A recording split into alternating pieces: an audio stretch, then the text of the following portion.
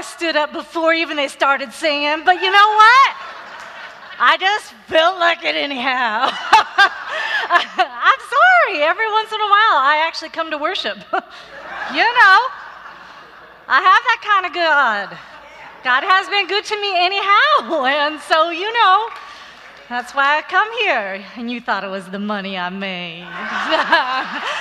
No, it's really the God thing. All right, you know, it's this anyhow God. It's the deal. It's the anyhow God. We are at the third of our 5-part series of spiritual practices that produce a fruitful life. Some of us already got a head start on that part. That's a joke, y'all. Fruitful life, you know. Okay. So, 5 practices of folks who are interested in having a life that shows forth this joy in this anyhow God. You know, when we started a couple weeks ago, we were talking about the practice of radical hospitality. We're talking about a God that's an anyhow God, right? A God that first loved us, that loved us so much that we couldn't even comprehend how much it would be. And that dog, oh, God, dog, all right. That God is knocking on the door and asking, will you let me in? And once we start to realize the grace of this anyhow God, we open the door and we say, come on in. All in. And so we practice radical hospitality, welcoming God into all of us. And that's the first practice that we talked about. And then the second week, we were able to talk about what happens when we let that God in. We are so overwhelmed with the sense of that anyhow God kind of love that we have to just love God back. It just starts to come up in the practice of passionate worship. And we're talking any kind of worship. We're talking singing and dancing, but we're talking passing the baskets. We're talking picking up after service. We're talking praying and preaching. We're talking welcoming new folks any kind of way we can. We are passionately worshiping our God, and not just on Sunday, on Monday and Tuesday and Wednesday and Thursday and Friday and Saturday and Sunday and morning and noon and night, anytime, any place, any way we can. We are practicing passionate worship. Loving God back, who so loves us. And so this anyhow kind of God and this anyhow kind of love, it is changing our lives. And it is very good. It is so very good. So why isn't that enough? I mean, that sounds pretty good. God loves us anyhow. God comes in and changes our lives, and we are filled with a kind of joy that can't be held back, and we start to move out in that love, in praise and worship. Our lives are being changed by the goodness of God, specifically by the grace of God. And so, where are we anyhow? Now. For some of us, that's exactly where we are. It's a 5-part series. Some of us are still at that first part, hearing God's knocking and learning about God's grace. Some of us are in the second part, learning how to actually let ourselves get up and start dancing before the music starts, the singing. You know, we're practicing worshiping in spirit and in truth, live, passionate. Some of us have been doing some of those things for a while. And it's good, and we're good, and we're almost afraid to acknowledge, much less say out loud, but is this it? Is this the whole deal? I mean, it's good and all. It's good. But is this it? Are we done now?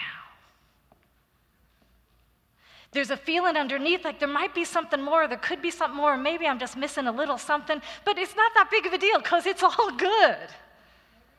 But it's under there a little bit. We might be like those people who are gathering with John, waiting expectantly and wondering in our hearts, of this might be the Messiah.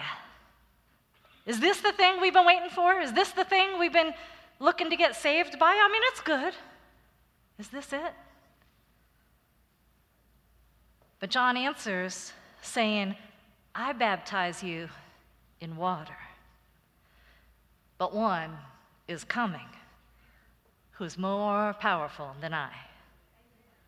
This one will baptize you in the Holy Spirit and in fire.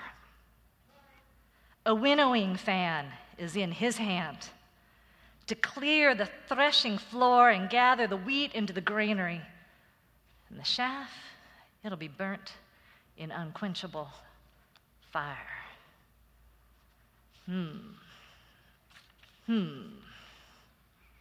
Ready? Ready? Here's what's next. Looks good, huh? Standing there at that threshing room doorway. Here's what's next. I don't know about you, but baptism by water felt pretty good. Baptism by water felt pretty good. Changed my life. But did it transform me? What's going on in me still? What am I bringing forth still into this new life? And how does that get touched? Threshing room. There we go.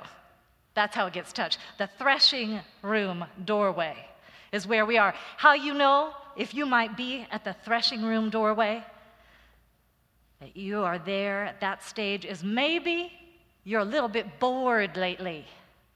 Just a little bit. With church or your spiritual life, the prayers are seeming same old. Celebration's nice, but it's not making you feel like it used to. You're feeling just a little bit like it's all the same stuff again. And it's fine, but it's like eating chocolate pudding every day. You know, it's good, but after a while. You may be at the threshing room door if you are feeling irritated and jealous of people who seem to have a very exciting spiritual life. You know, right? The people who you have a sense, their love for God and something is happening in them, and you can't quite figure it out, and you don't have it. And you don't know why they do. And you don't. And you can't talk about it, but you're irritated.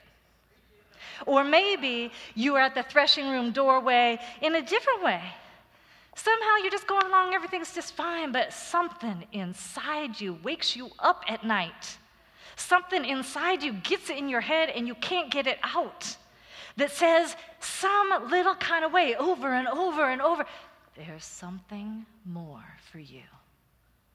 There's something more for you. There's something more for you. And it won't let you rest. You might be at the threshing room door if you're having a sense in your heart that, as surprising and strange as it may seem, you feel like God might be calling you. You don't know what it means. You don't know why or to what. You don't even want to talk about it because it sounds stupid and maybe arrogant. But something in you feels like maybe God is talking to me. You're probably at the threshing room doorway. Right, because we look in the threshing room doorway and what do we see? We see Jesus standing there with the winnowing fan, tossing all the grains up in the air, tossing, so that the husks will get scraped against each other. They'll pop off the wheat, so the wheat grains will fall, and the extra husky stuff, the chaff, will get blown off. And the wind is coming through, and it's moving some of that extra stuff into the fire and burning it up. And we're looking in there and saying, that's the next step? Yeah, that's called intentional spiritual transformation. That's what's right before us.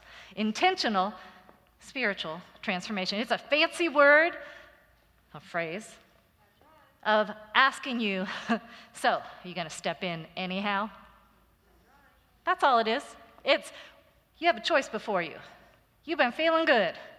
It feels good. And you can keep feeling good to a point. However, there comes a time and a place where the question will get put to you, how free do you want to be? Because there's a difference between feeling good, feeling better, feeling happy, and being free. There's a difference between knowing that God loves me and feeling blessed and sharing that blessing and having my very being transformed by a living relationship with a God that's gotten so into me that I don't have room for myself anymore. That is the threshing room door. That's where all the husky stuff, my outside mask, all my other motives, all the other stuff I'm holding on to, everything on the outside is getting scraped back and forth and back and forth and back and forth so we can get burned up by the God who brings a fire to that. Why? So that all that's left is the heart of my heart, the wheat, the thing that God made me to be. So that's all that God has left of me, the truth, the presence of my authentic self in relationship with God. That's the call. That's the deal. The question is, intentional means a choice. Will we choose to step in to the threshing room and let it happen? The question is, how free do you want to be? Because we all have the stuff that's on the outside that's holding us back. And that's okay. Part of the process. But there comes a time where it's not okay anymore. And if you're there, you know it. Not something I can tell you. Not something somebody else can tell you. The invitation from God is not get rid of all that stuff because you're bad. The invitation from God is, you are so darn good, and why? Why do you hold on to all that other junk? Let it go, let it go, let it go. You don't need it. You don't need to have all that money. You don't need to be a big shot. You don't need to be in control. You don't need to be needed. You don't need to be perfect. You don't need to be anything other than what I have created you to be. Let it go. And this is the invitation of God. If it's getting between me and God, this threshing room place is where God says, give it up. Why? Because God loves you so much more than being willing to let you settle for anything less than the fullness of a real relationship with God. And this is where I get intense about that Jeremiah scripture. I mean, I want this for myself.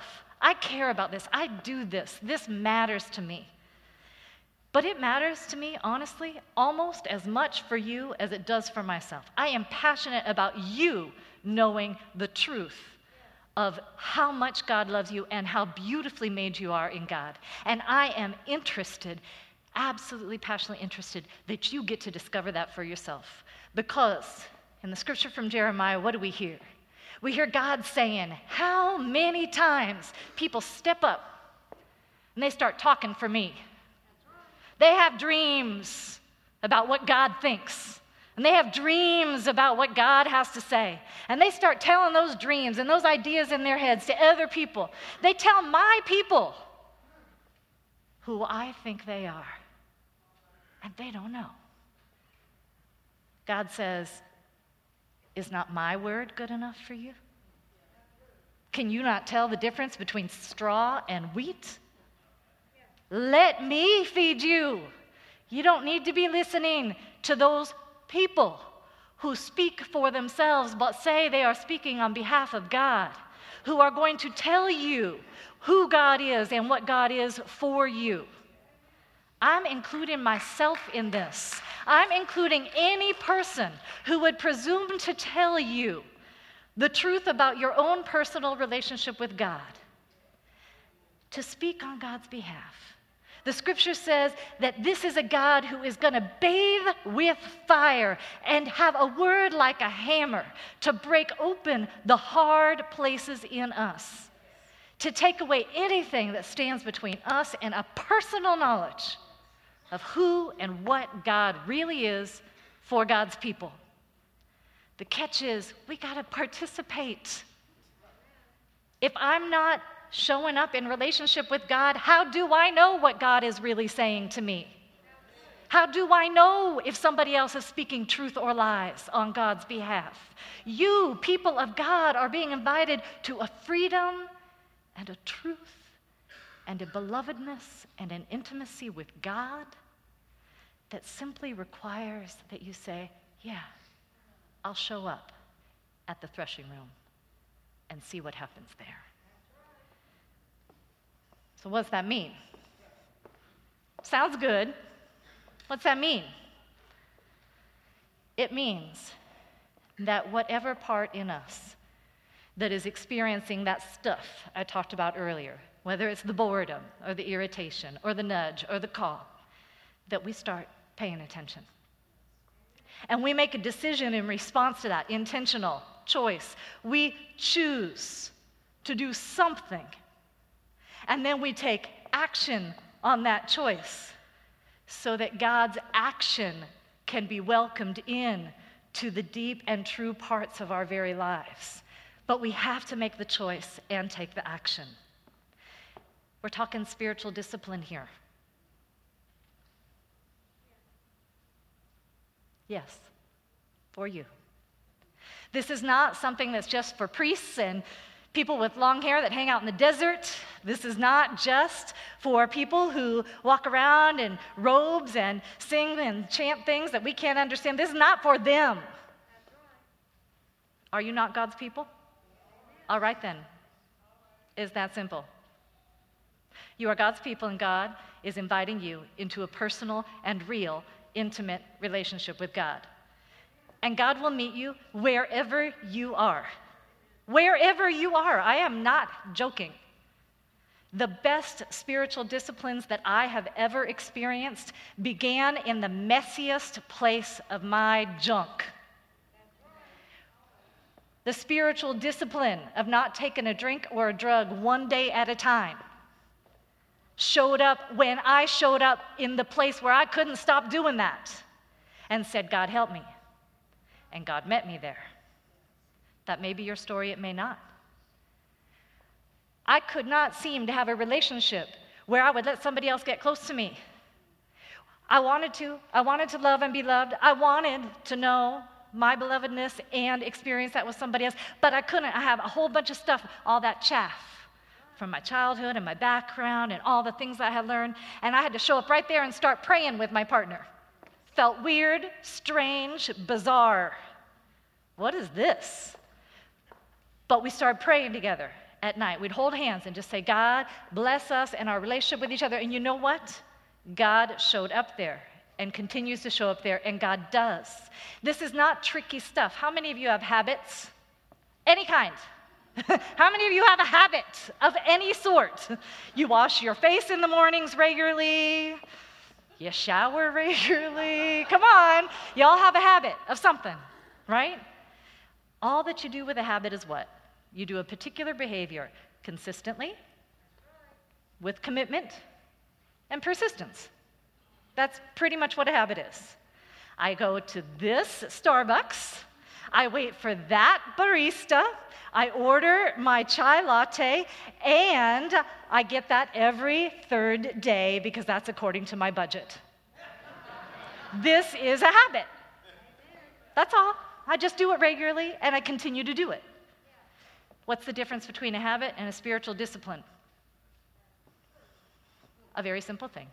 All it is the same thing, only we direct it toward God. That's it. Our intention in the habit is, here's the place I'm going to show up with God. I'm going to give this to God. Every morning when I get up and have my chai latte, I'm going to give 10 minutes to reading a daily devotional. As regularly as I order the latte, I read the devotional. And I give my day to God. That's it. Spiritual discipline. I make a choice, take an action, and follow through with it. God will meet me there. It is as simple as, I'm going to open my bulletin today, look at the different classes and offerings that are taking place, and I'm going to clear my calendar for Wednesday nights and just show up. and take a class. I'm not going to try and figure it out. I'm not going to keep debating whether that works with my schedule. I'm going to make it work for my schedule and show up on Wednesday nights, period, end of story. And I'm going to give whatever happens there to God. I'm going to look at that little commitment card that's in our bulletin, and I'm going to say, you know what? I'm going to give $20 a week to God. Not because I understand how that works, not because I feel okay about it, but because I don't, and I believe God will teach me if I take the action. So I'm going to check the box, and I'm going to do it, and every week I'm just going to give $20 to God. And I'm going to see what happens, because I'm giving it to God. You see, God will meet us where we are, but we have to show up there first.